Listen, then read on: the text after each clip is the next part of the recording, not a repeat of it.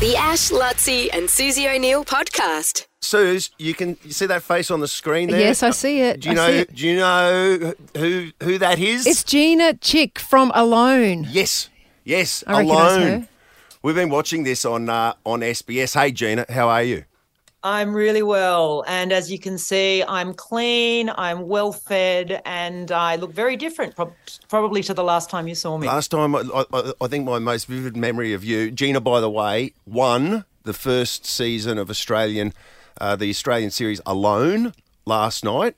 She's claimed a place in history as well. This series is a juggernaut and is watched the world over. It's the first time we've had it here in Australia, and every time I saw you, you look like you're like the only Alone contestant I've seen that looked like they were genuinely enjoying their time out there.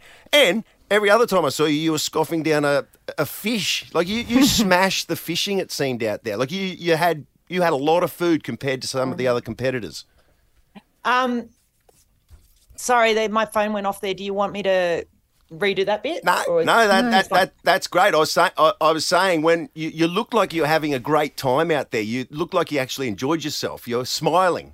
Yes, I had a ball. I really enjoyed.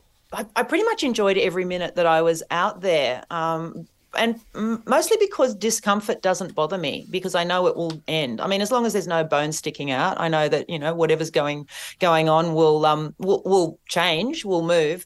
And yeah, I played pretty much the whole time. And like you said, when I wasn't playing, I was eating, and the food was good.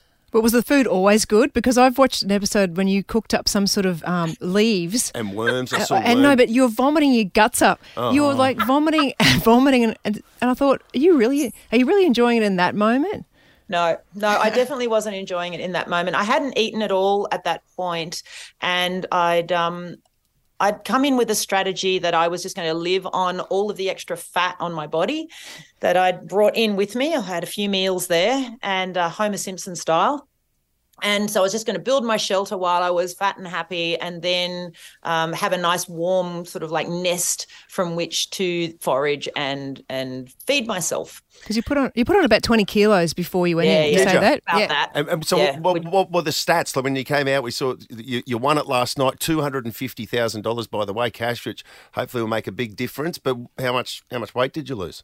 I think I lost about 24 kilos. I think I put on a 19 going in, and I came out, down 24, but I went in with a good 30 kilos to lose. Like I still had fat on my body when I came out, and I still had food. Also, when I came out, I just caught 6 eels in the few days, in one night, just before they came and got me. I was devastated when they came and pulled me out, actually. Yeah. I was like, what? Well, I decided I was going to come in and not come out for 90 days. That was my plan the whole way along. Like, the only way that I'm coming out is if they pull me out. Like, I'm here for 90 days. And so when they pulled me out at 67, I was like, wait, you could have at least left me another 3 so I could make it 70, so I could really say I was there for 10 weeks.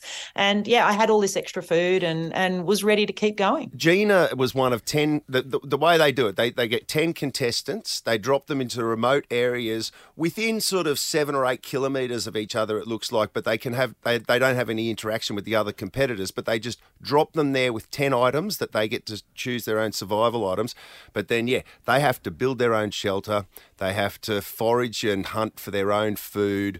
They have to endure the time with themselves with no interaction at all. They have to record it all and videotape it as well. And I think that was what has made me a fan of the show, the fact that it's real hardship, it's real hunger that you get to see the competitors going through. And the struggle of being alone, it seems like that is a lot tougher than a lot of people think it will be heading into it, because some people, Suze, we saw it, like only last 2 days, and then they go, I'm out of here. Yeah, and I wanted to ask Gina as well, because it was chronicled in the show. You've gone through a lot of hardship in your personal life. I don't know how much you want to go into that. I'll leave that up to you, with your husband and daughter, etc. So, does that change you, that you spend a lot more time by yourself, or does that change you to be able to handle these type of situations more, if I can ask that?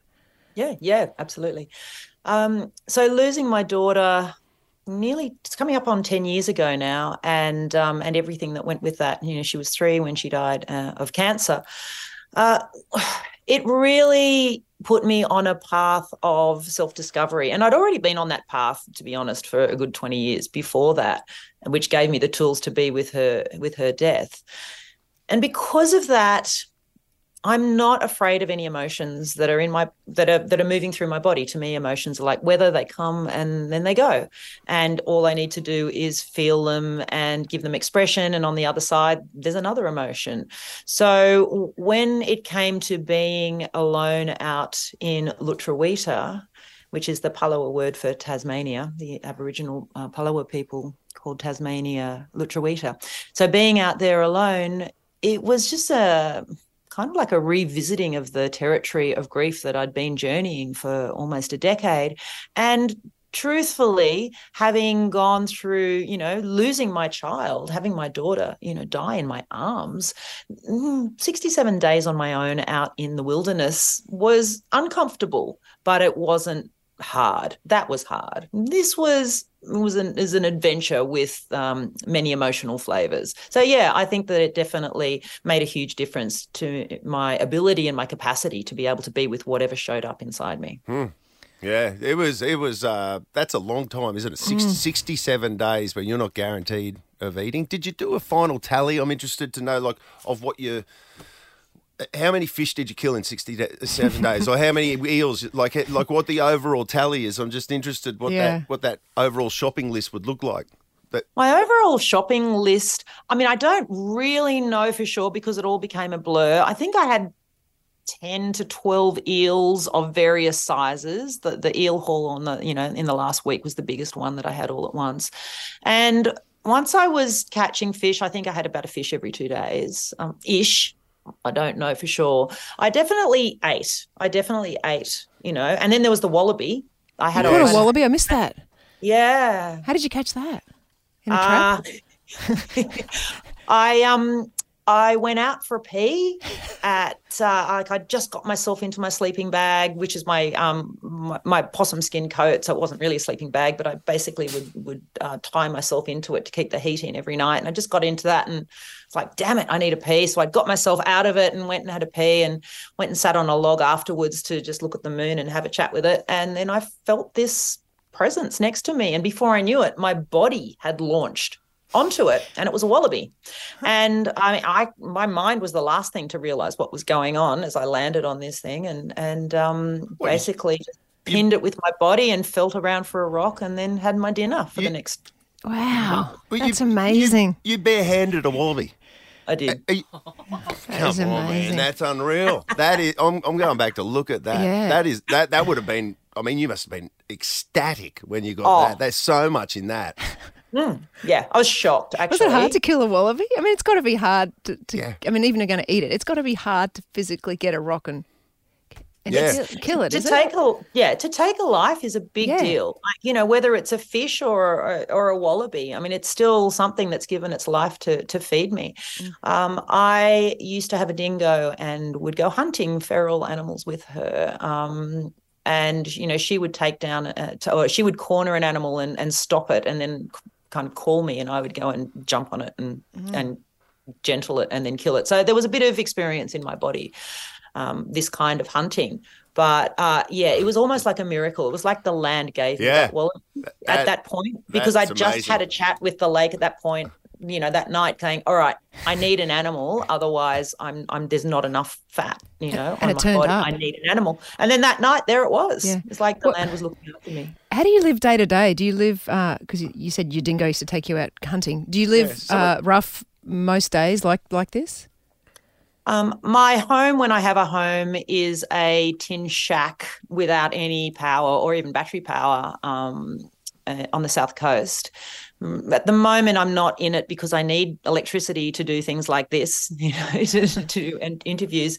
But I tend to be quite nomadic. My other home is usually a 6-meter bus that I just drive around to different places in. And I spend probably 4 months of the year running wilderness programs and sleeping in the dirt next to a fire, helping people be at home in the wild in various ways.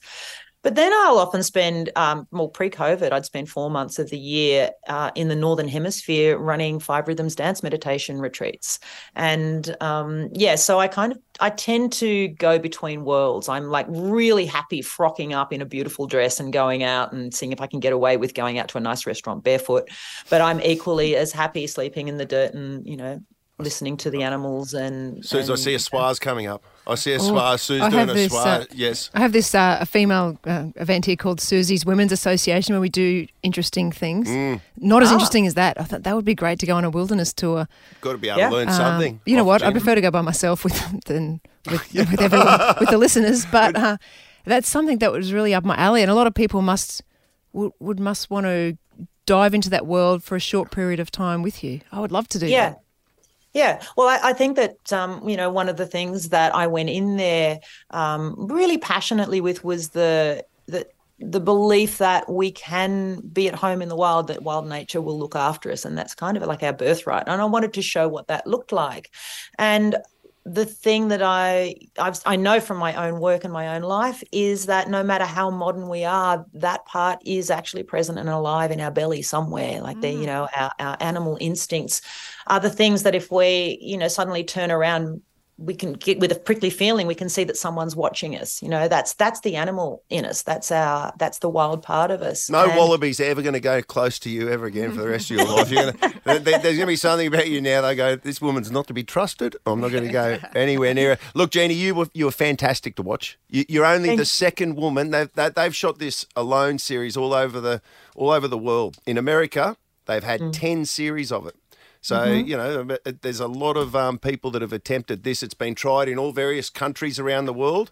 And out of all of those people, you're just the second woman to come out as the winner. And Gina was the oldest Australian to go in, weren't you? You're the oldest person to go into the Alone thing as well. So that's lots to be proud of. You're very strong. You're great to watch. The eels are happy that you're not there any longer. The fish are happy. The wallabies as well. So well done on the 250 and congratulations on the victory. Thank you so much, and thank you for having me on the show. Well done. That's Gina Chick, and tonight the reunion will air on SBS at 7:30. The Ash, Lutzi and Susie O'Neill podcast.